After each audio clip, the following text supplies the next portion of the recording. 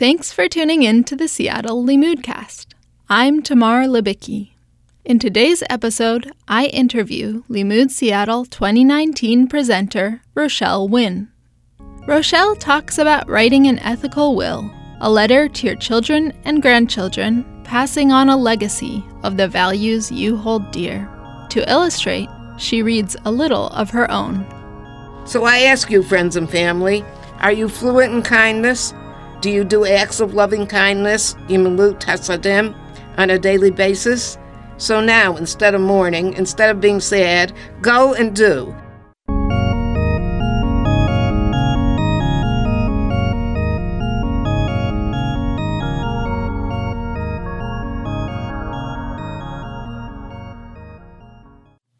I wanted to ask you about your Jewish experience and how death has been framed within the Judaism that you've encountered. I grew up in a household that was more on the Orthodox side than the conservative side. My mother was very picky when it came to a certain ceremonial events. Like she always lit Hanukkah candles and Shabbos candles exactly on time. And Havdalah was always exactly on time. And there was a lot of frustration dealing with that, so that in my life now, it's when everybody's ready, that's when we, and everybody's happy and together, that's when we do it.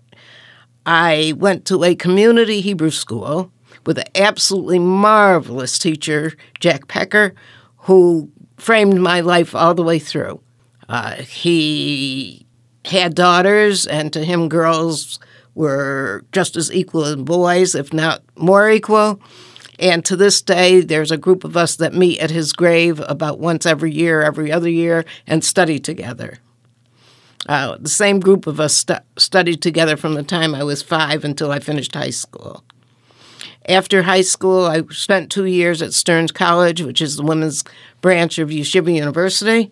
I left there and finished up at the University of Massachusetts, where I got married and changed my major from a genetic engineer for foods to an education degree so that I could have children and have the summer, and I taught for 40 years.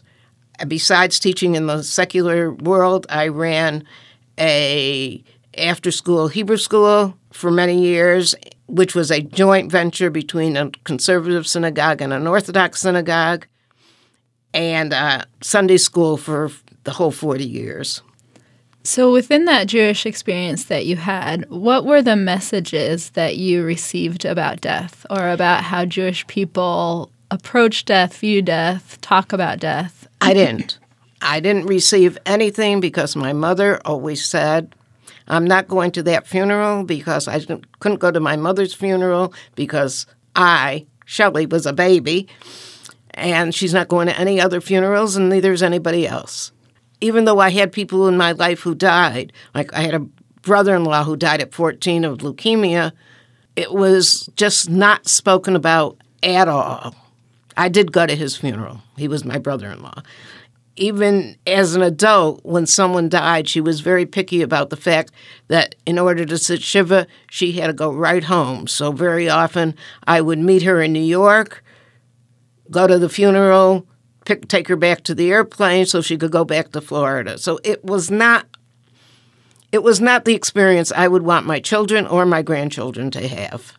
But as you left the house and you went to Stern College and met this teacher in Hebrew school, were there other ways of talking about death or approaching it that may have led to your interest in the ethical will? I was well in my 30s when the rabbi of my congregation was Rabbi Jack Reamer, who was interested in ethical wills and wrote a book about ethical wills that I became really, really interested in that whole aspect and the whole aspect of what the Chaver Kedusha does, the whole process of Jewish death. And I'm always glad that I got into that because, 11 years ago now, I lost a granddaughter. And I was involved in her illness from the time that she was diagnosed to the 3 years and spent the last week in hospice with her 24 hours a day. So I became real involved with that whole death process in a much more positive way than I would have ever thought that could ever happen. So could you tell me more about that class that you attended where you found out about ethical wills and the Chavra Kadisha? What was that like? Well, it wasn't a class. It was kind of a whole... He wrote the book. I read the book. I asked him... he was available to me. I asked him lots of... He still is. I asked him lots of questions about it. I put together a workshop because I realized how important it was for people to know they have more to leave to their children than their silverware and their money. And so I've done this workshop for sisterhoods. I've done a workshop on ethical wills a number of times. And I'm working on a pamphlet to teach children more about death. And when I came to Beth Shalom here in Seattle, they did not have a booklet specific to their congregation.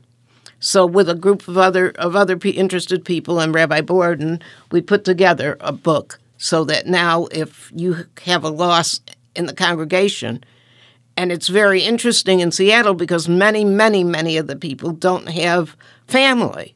So this is how you do it. Right. This is the traditional way of doing it, and there were some non-traditional things put in. And so is that booklet, I'm a little confused, is it about talking to children about death, or is it about the Jewish rituals surrounding death? It's two different booklets. Okay, one is about the one that's published and available at Beth Shalom is about the ritual in specifically Seattle, dealing with the Beth Shalom Cemetery, dealing with the people that you would contact, dealing with how to arrange shloshim, what you can expect and help you can expect during Shiva. The other booklet is still in process on how to talk to children. I'm practicing on my great-granddaughter. So let's go back to ethical wills. Can you tell me what is an ethical will? An ethical will, and you can call it a love letter to your family. It's a document. You can read it at different times. In my head, I wanted to read it as a eulogy instead of a eulogy because I had a bad experience with a rent-a-rabbi eulogy at the death of my grandfather, where the family finally said to the rabbi, "Thank you very much, we'll take over from here."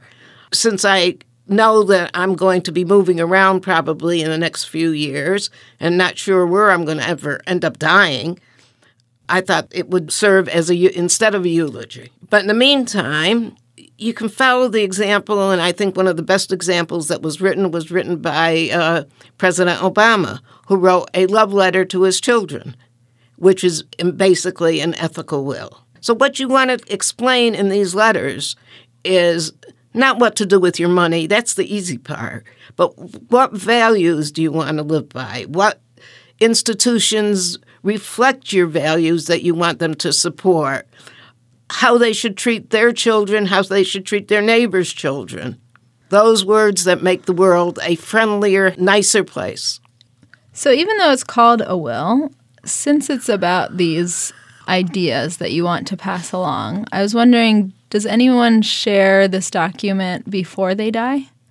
Oh, lots of people. Some people write a new document every year and give it to their children as a birthday letter. So those people call it the birthday letter.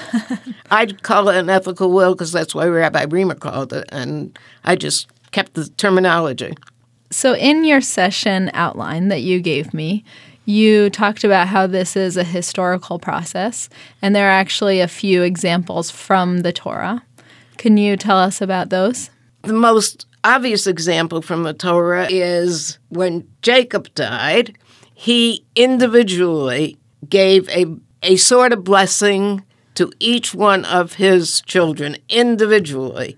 So that's one way you can go about doing an ethical will. My very first ethical will that I wrote it to my children. I had 3 children. I could do that. As time went on, I ended up with 8 grandchildren. Well, that made it a little bit harder to have 8 grandchildren and 3 children. It would go on and on forever. And now I have 3.5 great-grandchildren. That's why my latest one deals with a general idea rather than individual sayings. So I was wondering, in your session outline, you actually suggested a list of bits of wisdom that people could include. There were 37 points on that list, things that you suggested people might look over, and if it reverberated with them, if it appealed to them, they could put it in their letter. I was wondering if you could pull out just a few of those points and say what a person might want to convey. The list was compiled from a number of sources. Pirkei Avot, Saying of the Fathers, was one part of the list. Some of the sources were non-Jewish sources. A psychology book was another part of the list.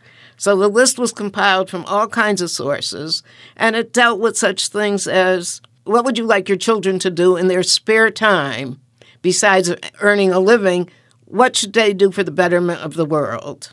And most of them had that kind of aura about it. I gave out a list, then I said, and now that you've looked through the list, pick out 7. And then from the 7, narrow it down to 3 or 4 or 1 even.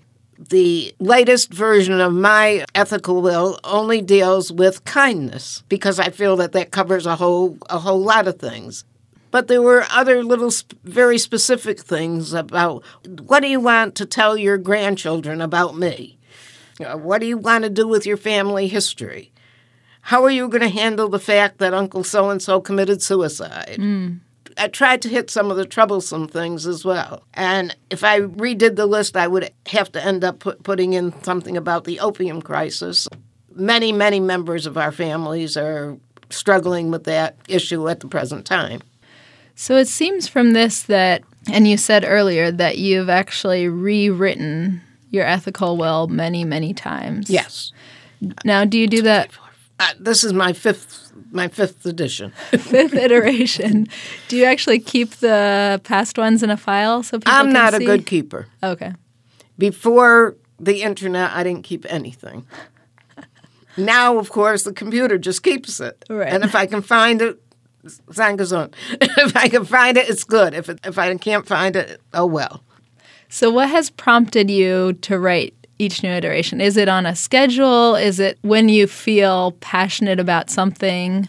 It's basically on a schedule. Every time somebody new becomes a member of the family, either by marriage or by birth, as the family grows, we ought to write this again. Right. And every time I give a workshop, I kind of look at it and say, maybe I ought to write it again. So you mentioned how you've actually taught a whole lot of workshops. I've taught some workshops. A whole lot is not right. Okay, so you've spoken about how you've taught some workshops at various different venues. I was wondering, why did you choose to teach it at Seattle Limmud? Well, Limmud is just an intricate part of me. I was here at the first nibblings. It's my signature that's on our nonprofit applications. And the first year that Limmud was here, I had too many administrative things, which I hate doing, to do. And this time I could teach. So I thought, okay, I'll give it a run. I was wondering if you would be interested in reading maybe a paragraph of your ethical will. I'm going to read a paragraph that is very simplistic. Way back when, in 1986, Robert Fulcum wrote a poem book called All I Really Needed to Know I Learned in Kindergarten. I agreed with him then, and I wondered briefly if I was teaching at the wrong end of the educational system. I taught high school. When Miriam was little, Miriam is my great-granddaughter, his ideas were reinforced with a book called Baby Be Kind by Jane Cowan Fletcher, who wrote as follows. When someone falls down, help them up. Share warmth when it's cold. Share cold when it's hot. Share cookies or crackers or whatever you've got. Take turns on the swing. Take turns on the slide. When someone is tired, give her a ride. Never let your anger go too far. Hold tight to the hand that's holding you. Give a great big hug, and you get one too. Friends and family, this is what I wish for you. Now, I know some of you are shrugging your shoulders and grinning inside that my philosophy of life is predicated on an infant's text. So indulge me, and let's see what the adult world has to say about kindness. And after that, I go into Jewish texts, the Pirkei Avot. I go into literary texts from James Joyce. I go into political texts and so on. And then I end up offering the priestly blessing with. So I ask you, friends and family, are you fluent in kindness? Do you do acts of loving kindness, Gemilut Hasadim, on a daily basis? So now, instead of mourning, instead of being sad, go and do. Feed the poor, support your congregation, take care of the environment, maintain Shalom Bayit, a peaceful home, teach your children, work for peace, and you make your own list. Just do. And don't forget to be kind to yourself. Stay healthy, laugh often, and remember to hug and receive hugs. This is my spirit, my soul, and we will rest happily. Lastly, I offer you the traditional priestly blessing. Wonderful. That's really powerful. And my question to you is, I feel like sometimes the most important things are the things that we hear over and over again, and in a way are the simplest things. And when you think about your descendants receiving your ethical will, what is it about it being in your voice, it being from you, that makes it more powerful? Oh, that's a horrible dream I keep having. I know that it's possible for me to make a holographic presentation of this, and I have thought about how that would seem to the family if there I was standing saying these things. I just can't put my arms around it yet. So that might be the sci-fi version. The futuristic ethical will be the hologram of the person saying those things. That's right. But in terms of it affecting your children, your grandchildren, and your great-grandchildren, they'll be reading it as a letter. And what about it coming from you will have that effect on them, do you think? I think that it will emphasize and reinforce the things that they're already doing. I mean, I have children who are EMTs. I have children who are volunteer fire department. So they're already beginning to do those things. And, they grew up in a house where before you light candles, there's always the tzedakah box. And then there's the whole ritual of, okay, the tzedakah box is full. What are we going to do with the tzedakah box? Who's it going to go to? So, those ideas are already been inculcated, and they go to other organizations that continually inculcate those ideas. So what I'm hearing is ideally the ethical will not come as a surprise to anyone. It's kind of a culmination of what you show to your children and grandchildren through your actions. If not always my actions, at least my words. There you go. So I've been actually talking to people about this interview for the past week, and a lot of people have never heard of an ethical will. And I think that's common, that this is not a widely known about or widely embraced practice anymore. Why do you think that is? If we want to view it in the Jewish world, a lot of those kinds of practices have kind of fallen by the wayside. Along with ethical wills, I'm at loss for the word. It used to be a practice that when a baby was born, the grandmother or somebody in the family embroidered a piece of cloth with the family history on it that was folded up and kept in the synagogue. And it's because of those, that we had some of the names of people who we lost in the Holocaust, because we had, and some of the families. Wow. So a lot of those have just fallen by the wayside as our civilization becomes so busy with going to work, doing the dishes, cooking meals, taking the kids to school. All kinds of things became busy, and those things kind of fell by the way. So I think once people hear about the practice of writing an ethical will, I think it would be very appealing to people to be able to express what they believe in most, what they're passionate about, to their children and grandchildren. But I imagine there might be a few stumbling blocks. I imagine there are going to be a lot of stumbling blocks. What have you heard when you talk to people? Well, the first group I ever did this with, the Ethical Will Workshop with, in Seattle was with a group from Beth Shalom called the Empty Nesters. And they're all older people. Some of them are older than I am. It was very well received. People have worked on it. People have talked about them with me. People have shown me what they've written. One woman told me she tore up 15 copies and she's on her 16th one. It's hard. I'm old enough to have gone through life with a wonderful secretary. And one day I walked in and she was crying. And I said, Dolores, what's the matter? She said, I'm just typing your ethical will. And the tears were just rolling down her face. So one of the stumbling blocks I could foresee, especially when I consider doing it myself, is that I'm often so critical of my own writing that it stops me from writing, or I don't know how to start, or I don't know how to get into the writing process. Do you have a recommendation? That's what that list is for. I have another list of starters. You know, Dear Family is an easy starter. Hi, Everybody is a very casual starter. The starter that I heard way back when from my girlfriend's grandfather was, you're all gathered here to mourn for me. I don't want you to do that. So there are all kinds of ways. And as far as writing is concerned, I spent a lot of my life teaching kids in high school and junior college how to write. You know what? If it's from the heart, it's fine. It doesn't matter if you use hackneyed words. It doesn't matter if your punctuation isn't perfect. It doesn't matter if one word could be better than another. The thing is, you're writing it from your heart, and that's all that really matters. Another stumbling block that I imagined is people often have fears of how others will receive them, how others will judge them. And I could imagine someone having those fears and letting those fears get in the way. Say, will my children listen to what I say? Maybe they don't care. Am I imposing my own beliefs on them? You know, those kinds of things. Have you heard that in your sessions? Sure, my kids tell me that all the time. How can you tell us that? How can you impose that on us? You know, we have our own ideas. Well, that's fine. You have your own ideas. Let's develop your ideas, and let's mesh the two ideas together.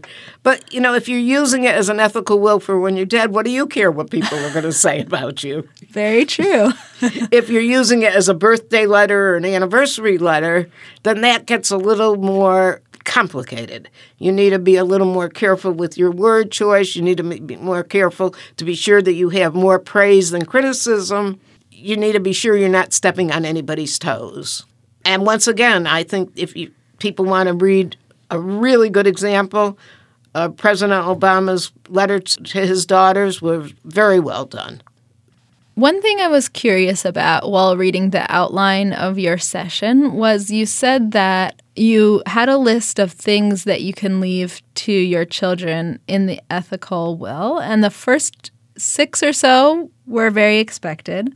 But then you said recipes, family photos, and items of clothing. So how do you foresee those things being part of the ethical will? Addendums. Okay. Yeah, because there are things that are in your family, and by and large, really large, I am not a very emotional person.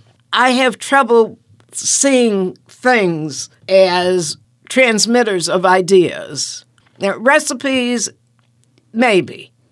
But that's just to carry on a family tradition. You know, my mother's matzo balls tasted like this. Her mother's matzo balls tasted differently. So your family tradition is that matzo balls. Our dessert of non-dessert, because the afikoman is a dessert, at the Seder is always a jelly roll, raspberry, because my granddaughter who passed away, that was her favorite. So you're doing things in memory of as well. A Kiddush cup that has been in the family for 5 generations brings all those memories of family and the people alive. Clothing was brought to my attention recently. One of my granddaughters who called me and said, I found this wedding dress wrapped up in this plastic bag in the linen closet. Whose is it? And I said, oh, that's my mother's wedding dress. She said, well, your mother was married in 1939. I said, yeah. She said, well, why is it all just bunched up? I said, I took it from her house to my house, and that's the way it was, and I've never given it much thought. Well, this granddaughter, who's into clothes big, was just appalled, and she had it reworked. It's a size 2. Nobody in my family wears a size 2. And she has it framed. The whole idea of clothing being important just kind of came into my mind because I would always think about a tallis. One tallis is used for burial, but many men had many different talisim. So, that was always passed down to the next bar mitzvah boy, or was used as a chuppah for a wedding. So that you had those articles that became memories, and the memories, hopefully, are attached to deeds of Gemilut Chasadim. Have you talked to your children or other grandchildren about it? Yes. Well, they know I'm interested. They've seen the book. They might not have read this one that I read with you, but they've read other ones. Yeah. They know where it is with my important papers. They know the story of my grandfather's funeral where we asked the rabbi to go away. My grandfather died very shortly after his youngest child died. And the rabbi said something about only the good live long lives. And the family just had it. It's a good motivation to get things in line before you go. Absolutely. Well, that's a whole other thing. I think people ought to get things in line, that not only an ethical will, but also a real will and their power of attorney and what they want done with their stuff and have their funeral arrangements paid for, or at least leave some money to have it paid for. Now, I'm not going to go so far as one friend of mine who had all the paper goods and plastic goods put away in a box in her basement for the shiva after she dies. That's a little much. So earlier you talked about how one of your models is the love letter that Obama wrote to his daughters. And I saw that you called it a love letter in your session as well. Could you expand on that concept of... Well, if you go to look up ethical wills on non-Jewish sites, that's what they usually call them, is a love letter. Huh. And I like the idea. I like the idea that I have this granddaughter who's going to be bat mitzvahed, and I am in the process of writing one for her. I think it's a good way to gradually add the idea of commitment to making the world better to a child all the way along the way. I really like that idea of calling it a love letter because when you hear that phrase normally, you would think a way that one person tries to court the other. But I think it's very important to know that love takes many forms. But you are courting. You're courting this child, this other person, to be in your camp when it comes to this value. So that's how you see it, to convey your values in a way to keep them kind, to keep them generous. And to know that they can't just take, that they have to give. It seems to me that there are generations that I've lived through where the making of money, the self-indulgence has become much more apparent and bragged about than rather the things that they do to make the world a better place. For a matter of fact, sometimes those are even hidden. And if you say to somebody, what are you doing to make the world a better place? And even if they're doing things, they don't put it in that parameter. Does coaching T-ball count as making the world a better place? Well, come on, you got 7 little kids or 8 little kids you're making an impression on. Of course that counts. So what I'm hearing from you is that we live in human society, and in human society, culture can change sometimes, where sometimes being a person who values good deeds and taking care of others is esteemed, and others when it's not. And the practice of writing your ethical will is a way of you trying to push the needle a little bit. Absolutely. And Shabbos table is a nice place to push it, because if a stranger comes to the Shabbos table, and it's always, well, what do you do? Let me tell you, we had a guest recently who looked at me and said, I do work for the Leukemia and Lymphoma Society. And I said, well, what kind of work do you do? And he worked for Amazon. I mean, he made his living working for Amazon, but he saw his work for the world as being part of the Leukemia and Lymphoma Society. That's the kind of thing I would like to do. Why do you have to identify what you are by the way you earn your living? Well, thank you so much for coming to talk with me. You're more than welcome. It's been my honor. And the whole Limmud thing has been my honor. My dream come true for Seattle.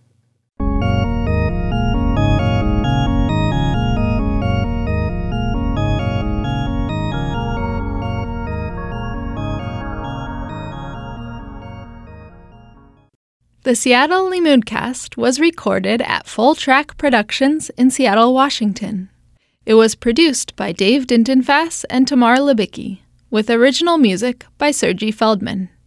Thanks again to our guest, Rochelle Wynne.